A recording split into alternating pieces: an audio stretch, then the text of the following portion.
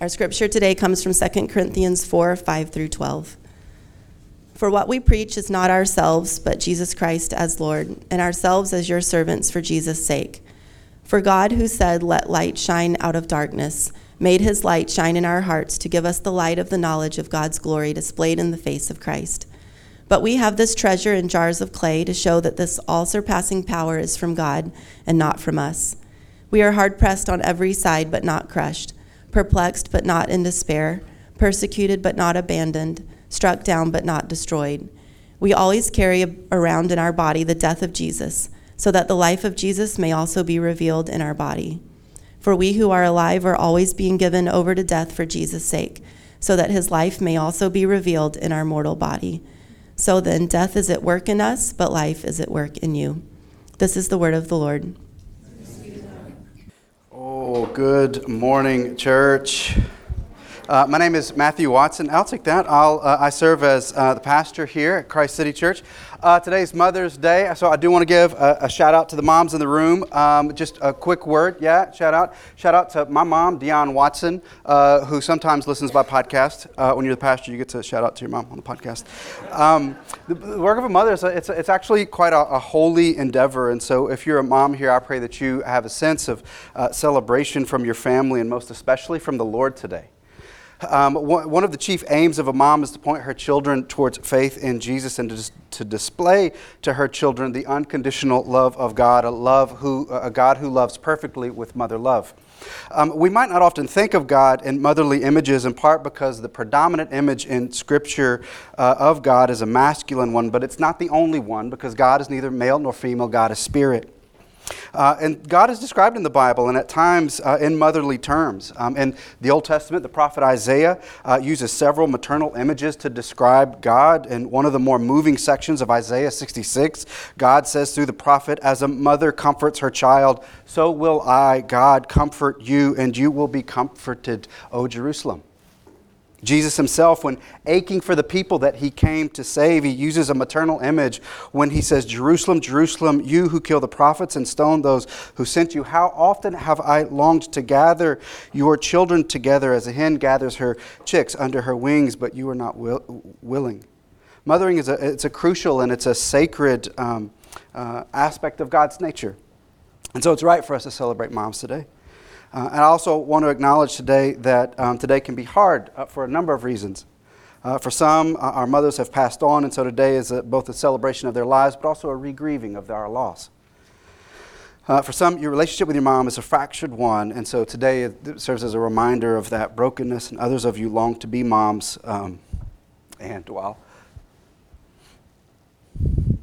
God has given you so many other gifts. The gift of children hasn't been one. And so today remains a celebration of disappointment. And so whether your celebration today is sobering, what I most want for all of you and for all of us is to celebrate that we have a heavenly parent who loves us perfectly, who delights over us infinitely, who poured himself out for us extravagantly in Christ. And that's the thing that I want to put in the middle of us today. So happy Mother's Day. If your mom's around, give her a call. But mostly I want you to experience the love and overflowing delight of God this morning. So just let me say that. This past week, Lisa and I have been in Vancouver, British Columbia. I feel like at that point I should ask anybody here from Vancouver. I don't think so. You should go. It's a beautiful place. Lisa, some of you know Lisa is quite famous. And so she was speaking at it's embarrassing. Perfect. Happy Mother's Day, babe. Sorry. So she was speaking at a missions conference for the Christian Missionary Alliance up there. It was their missions conference for young leaders from the U.S. and Canada. We had a remarkable week there, and we weren't really familiar with Christian Missionary Alliance, with their denomination, though some of you may have grown up in that tradition. At any rate, it was just a beautiful time, and we just really experienced just a move of the Spirit as we were with them, just an experience of God's presence, and just his sort of upending of some things that we had been wrestling with, and just a way where he was just completely gracious with us, surrounded by amazing beauty. So I'm just really grateful that we were away. Particularly, I want to just express gratitude to the staff who carried so much of the water while I was gone for 8 days. Glad to be back. If I have not returned your emails, I'm sorry, I'll get to them later. Maybe. For the past 5 weeks, we've been in a sermon series where we have been asking the question about how does Jesus help us in our everyday battles? How does Jesus help us? How does he meet us? How does he strengthen us? How does he guide us through and empower us to overcome the everyday, mundane, persistent battles that we regularly face? It's not an exhaustive list, but what we've looked at disappointment and doubt. We've looked at worry and money and busyness, these things that occupy so much space in our minds and in our hearts and emotions, and these things that keep us up at night and put us on our knees in prayer. And some of us, in the midst of waging war against some of these things, have been driven to places, frankly, of desperation. And so we've asked over and over these past weeks, how does Jesus help us gain some measure of mastery over these things that we wage against day after day?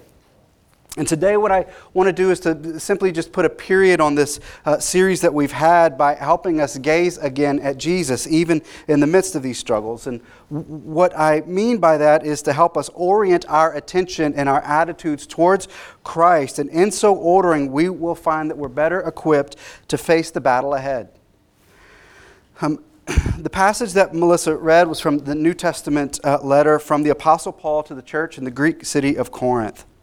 And Paul would write several letters to the church in Corinth, and we have two of them called 1st and 2nd Corinthians. The passage that I want to focus on is from the letter that we call the 2nd Corinthians. The church in Corinth was actually quite a dynamic church. It was a growing church. It was in a very cosmopolitan city, and it was quite diverse. The church had begun to see people convert to faith in Christ and had come out of Judaism. And they began following Jesus. And then they also began to see people convert to Christianity out of Greek and Roman pagan backgrounds.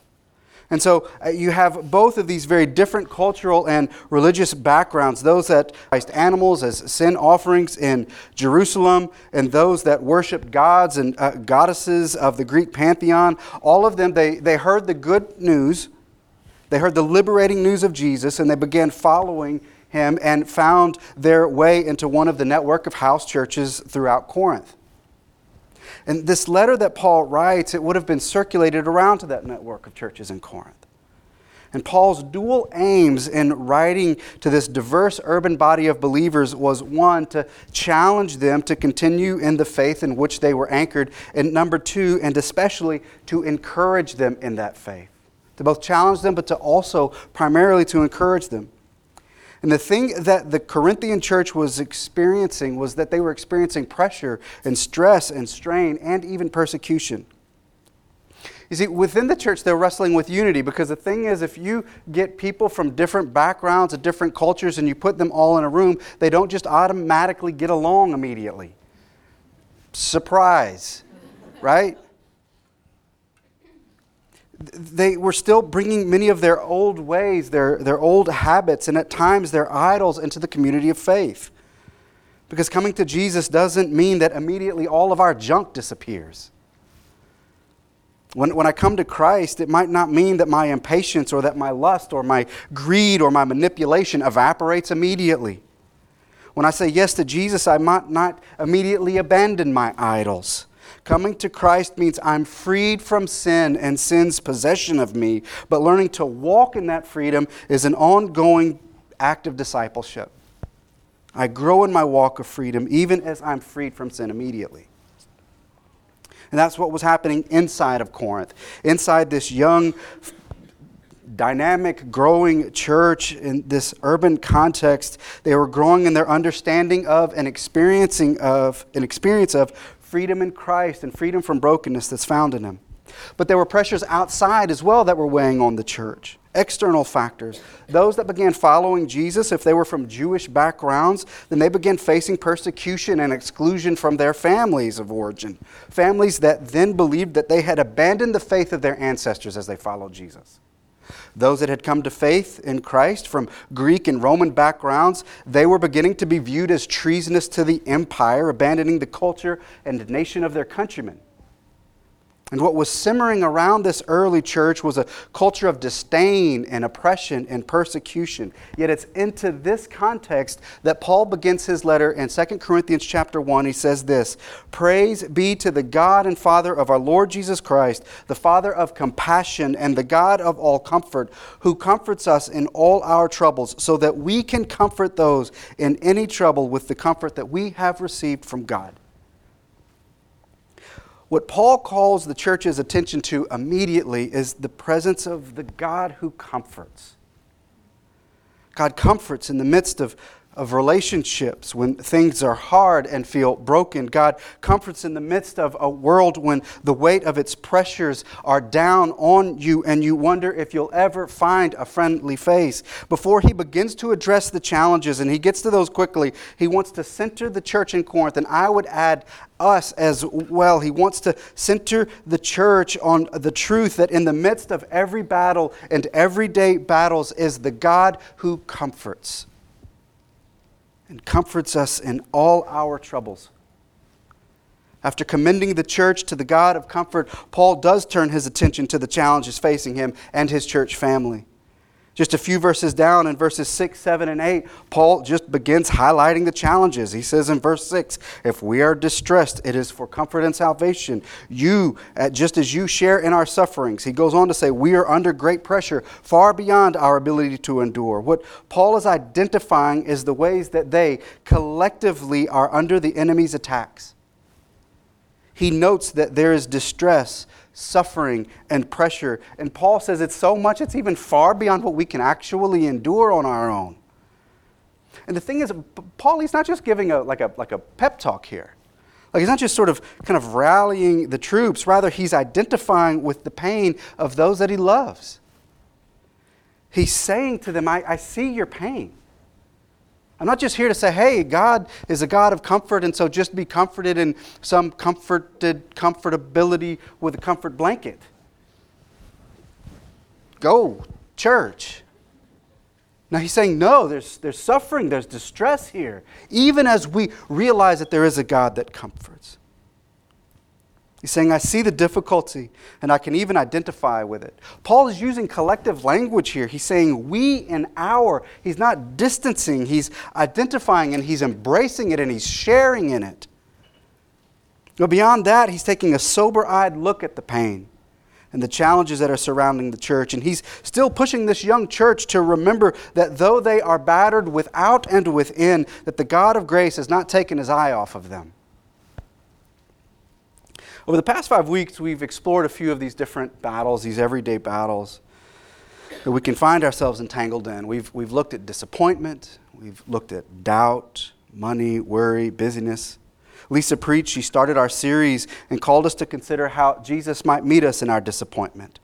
Whether it's disappointments in other people, or whether it's disappointments in our families of origin, or parents that have let us down, whether it's disappointment in ourselves, our hopes of how our lives would go, but then things happened and no longer am I on plan A or B or C, like I'm on like plan Z now, or like double A or double B, like just there's disappointment there. Or maybe there's even disappointment with God or the church, or feeling that somewhere that you have been let down. And what does it mean for us to meet Jesus in that place? We looked at the battles of doubt. Justin walked us through a vulnerable truth that can be uncomfortable to admit in church when you're surrounded by the faithful. But doubts can nag and distract, and they can paralyze. In week 3, we took a practical turn towards our ongoing battle with money, and we confessed that often our battles with money take a condemning turn on the one hand or a self-righteous turn on the other, and both are battles with which we're often embroiled. The last 2 weeks, we've named the enemies of worry and busyness that can keep our souls ensnared and block us from following Jesus in trusting and in freeing ways. And these everyday battles, it's not a comprehensive list, by the way. Like we could just, there's others. We could have named anxiety or performance or fear, any number of things that occupy our hearts and minds and distract us from Jesus' invitations to faithfully follow him into light that is life with him, to take up his easy yoke and follow him. But even these that we've named in this past month, and some of you may be like, oh my word, like all of those like are me. Like it's everyday battles, plural, everyday's battles. Like I don't know how you want to say it, but you're like, yeah, that's me. And you're wondering just how to shake free. You can look at the list and just say, man, I feel like I'm under siege half the time. What I want you to hear from the Word of God for the people of God is that praise be to the God and Father of our Lord Jesus Christ, the Father of all compassion, and the God of all comfort, who comforts us in our troubles. And that's comforting news. But it's not the only news that Paul shares with us. In chapter 4, the passage that Melissa read, Paul recognizes that all of the battles that we're waging, that they can forge their own kind of darkness in our lives. And the darkness, it actually gets met by the light of Christ with it. Verse 5 of chapter 4, for what we proclaim is not ourselves, but Jesus Christ as Lord, with ourselves as your servants for Jesus' sake. Verse 6, for God who said, let light shine out of darkness, has shone in our hearts to give the light of the knowledge of the glory of God in the face of Jesus Christ. The thing is that when we're in the everyday battles of the day, there's a way that we can kind of get tunnel vision. Like we just sort of focus on this thing and this space that we're in and the fog of our personal wars, that it can envelop us and they can dim the light of God's truth, and God's word can frankly at times be neglected or just altogether forgotten. And we actually know this even in some of the language when we've talked about these everyday battles that we can use when we're discussing them. We can say things like doubt consumes us, or that I'm overwhelmed with disappointment, or that I'm buried in debt. All of which carries connotation of darkness and despair and enveloping shroud of struggle. And yet what Paul wants to do is he wants to blow away the fog and remind us that the God of comfort is also the God who steps into our darkness and shines light, the light of his presence. He reminds us that we don't have to be afraid of the dark anymore. A few years ago, I remember I was with some friends and met some sort of friends of friends. We were at a Final Four watching party. That's how I remember the story. It was kind of remember where I was and who I was with. I met some folks, and there was a woman that was there. I'll call her Kim. And Kim, she was a woman. She'd worked on the Hill for a long time. Was sort of a long time in politics, and somehow we got to talking about just sort of the grind that can happen when you're always having to work to keep up appearances. And just sort of this, where you're always wordsmithing, you're always protecting, you're sort of always being mindful of reputation. And she was just saying like just how it can be exhausting. And I remember in one of my incredibly uncomforting moments, I was like, yeah, that sounds terrible. Classic just pastoral response. And I remember she looks at me and she goes, well, I mean, surely like you understand, like you're a pastor, like you understand what that's like, right? And I was like, oh, you been to my church? I said, no, it's actually quite the opposite of what I'm supposed to do. Rather than keeping up appearances, I actually want to tear them down. And then over the course of the next hour, I just shared with her. I said, look, all of us are less certain than we let on. I mean, we're all more judgmental than we want to admit. We're all more hypocritical. At one point, you're like, what about hypocrisy in the church? And I was like, oh, it's worse than you know. I'm a pastor. I know. Like, whatever stories you got, I got more. We're all less gracious. We're all less put together. We're less honorable than we want to let others know. That's what Jesus came for. Because he unmasks us of the shame and he shines a light in the enveloping darkness and bears with us as we walk with him towards fullness that is found in him. And when I finished, I just remember her looking at me and then just sort of tenderly looking away, and she just said it not to me but almost to the cosmos. I remember her saying, that sounds like such a freeing way to live. I said, it is. It is a freeing way to live.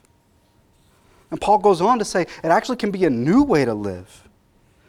This is the crazy thing that Paul says in verse 6, for God who said, let light shine out the darkness.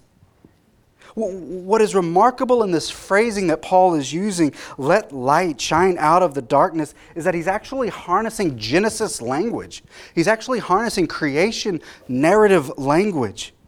All the way back in chapter 1 of Genesis, and God said, let there be light, and there was light. And God saw that the light was good, and he separated the light from the darkness. What Paul is tying God's presence with us in the midst of our battles with the origins of the world.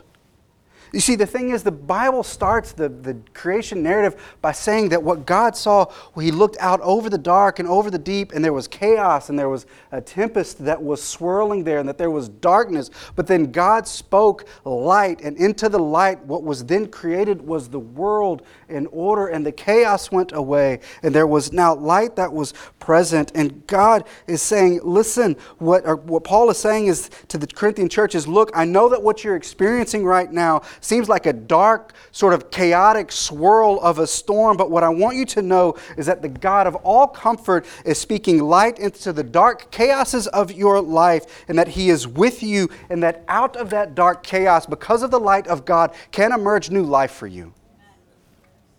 Just like the first creation, when God made all things good, he's still working at bringing the light of himself, bringing the light of his Son and the light of his Spirit into the situation. And what can emerge from the everyday battles are everyday victories and new things that God wants to accomplish.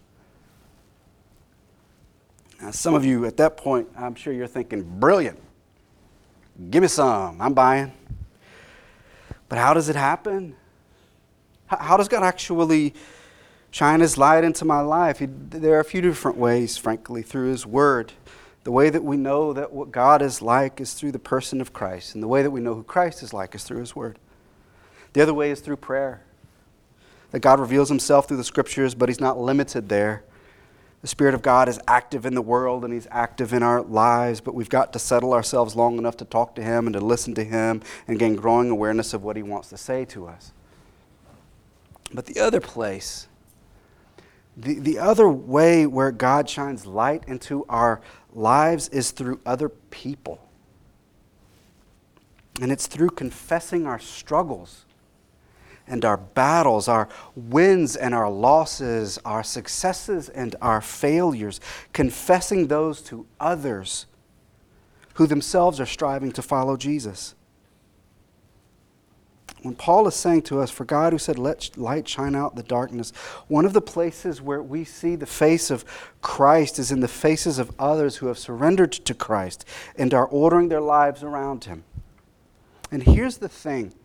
One of the worst things you can do when facing one of these battles of doubt or disappointment or worry or whatever it is that you find yourself faced with, one of the worst things that you can do is to battle alone. It's a battle in secret and battle in the dark. You don't win fights in the dark by yourself. Church, if you're struggling, if you're wrestling, then don't go it alone. Don't hide. Secrets have a gravity to them.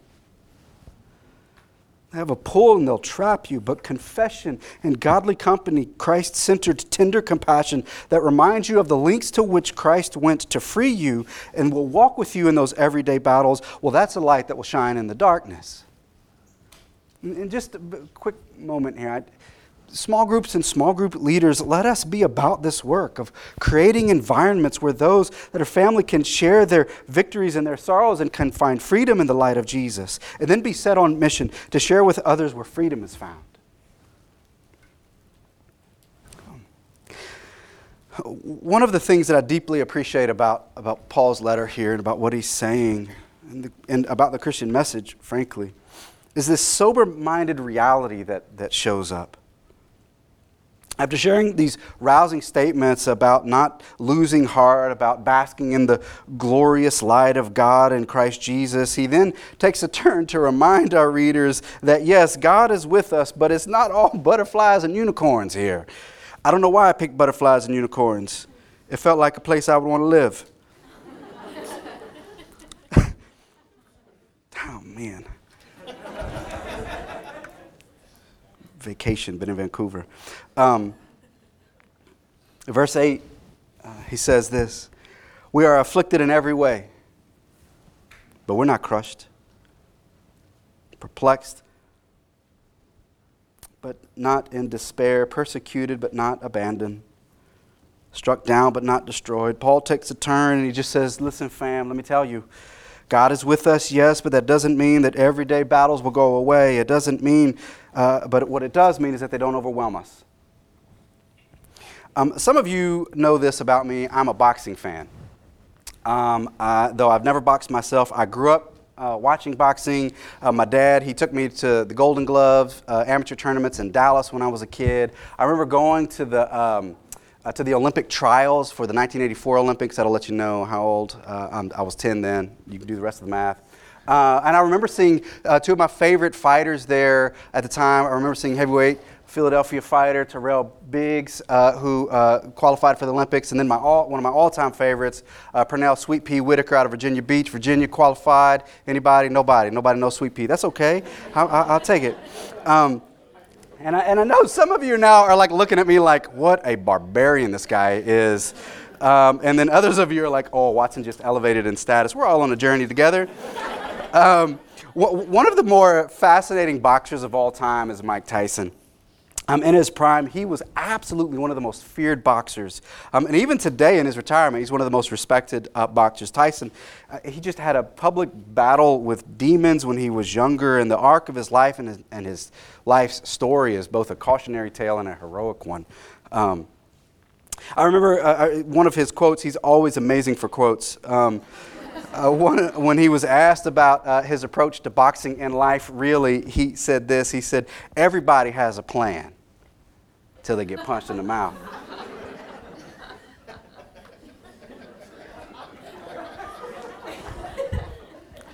Everybody has a plan. That's right, I've been quoting Paul. Now Iron Mike. Everybody has a plan until they get punched in the mouth. And the thing is, life has a way of getting your attention and upending your plans. And this is so much of what Paul is saying to the church in Corinth. He's saying, listen, look to Jesus. Keep your eyes focused on him, but we still live in a world that is broken and that aims to break people. Paul says we're afflicted in every way, but we're not crushed. We're perplexed, but not driven to despair. Persecuted, but we're not forsaken. And we're never abandoned. We're struck down, but not destroyed. Even in this sober reality check of a statement, Paul is alerting us to the obvious, that yes, we are in battles every day and sometimes for long stretches, but the battle doesn't get the best of us. He's saying, listen, we're hard-pressed, we are persecuted, we are struck down. These are things that we are. We are these things. We will be pressed. We will be persecuted. You won't always stay on your feet, friends. But we are not crushed. We are not given to despair. We are not destroyed, and we are never, ever abandoned. Being a follower of Christ doesn't mean that we won't face battles or disappointment or doubt or worry or any of the things that we've worked through in the past month, but it does mean that they don't ultimately get the best of us.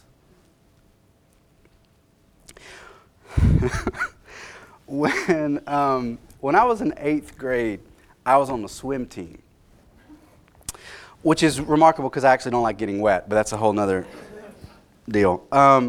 So I was on swim team, and by some miracle, I was on swim team, W.H. Gaston Junior High School, East Dallas.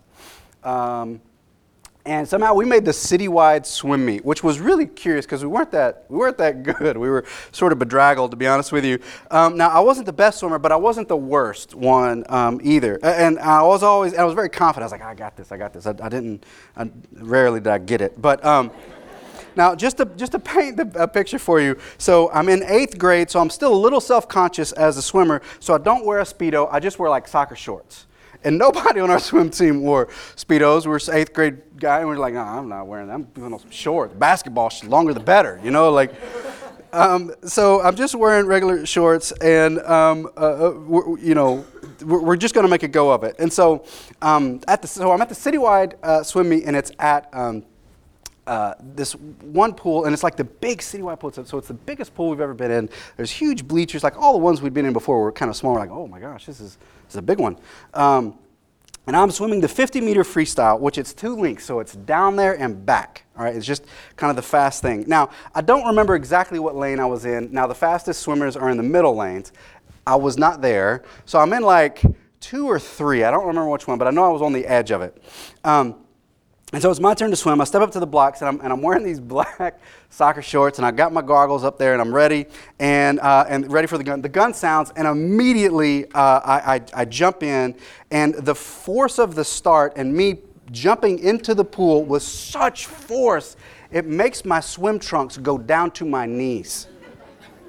And so now I'm like, oh my God, like what's happening here? And so 2 things happen. One is I panic because I'm an 8th grade boy, and now my backside is like showing for the world to see. But I just keep swimming because if I stop, put my feet down, then I'm disqualified. So I can't stop. And I think, all right, I'm in lane 2 or 3. So all of the water that's splashing is covering me up. So I'm just swimming, and with every stroke, I'm like trying to pull it up.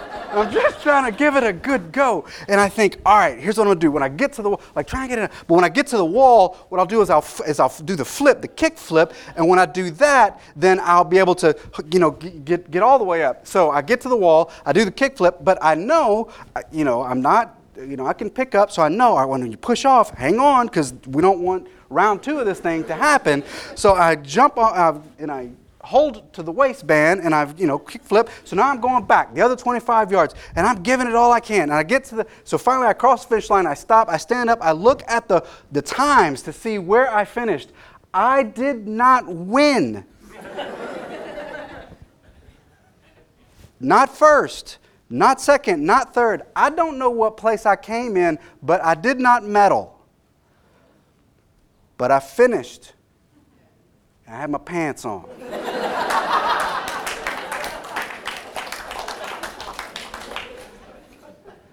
And some battles,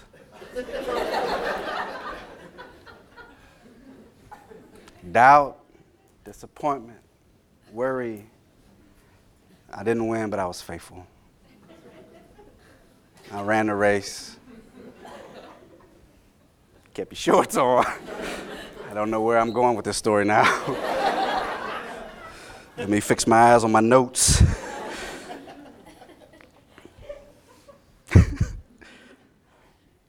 Yeah, some battles, we don't come in first, and that's okay. That's not even our aim. We finish the race faithfully because we are hard-pressed in every way, but we're not crushed, family. Perplexed, but not driven to despair. Persecuted, but not forsaken. And never abandoned. We're struck down, but we're not destroyed. Paul concludes the section of his letter by simply saying to the church, don't lose heart. Verse 16, therefore we do not lose heart, though outwardly we're wasting away. Inwardly we're being renewed day by day. Verse 18. We fix our eyes, not on what is seen, but on what is unseen. Yes, God is our light in our dark places. He is our hope amidst struggles. Yes, we will get knocked down, but we're never abandoned. And so then in that, don't lose heart. Paul follows it up by saying this is how we don't lose heart, by fixing our eyes on Jesus. Fixing our eyes on the one that is ahead. Perseverance through the everyday battles requires that we fix our gaze ever and always on Christ, that we look to him in the scriptures and in the lives of those that are around us in our community of faith, in the Spirit's activity in the world around us, that we continue to look to him in the midst of all of our battles. That's our hope. Let me pray for us.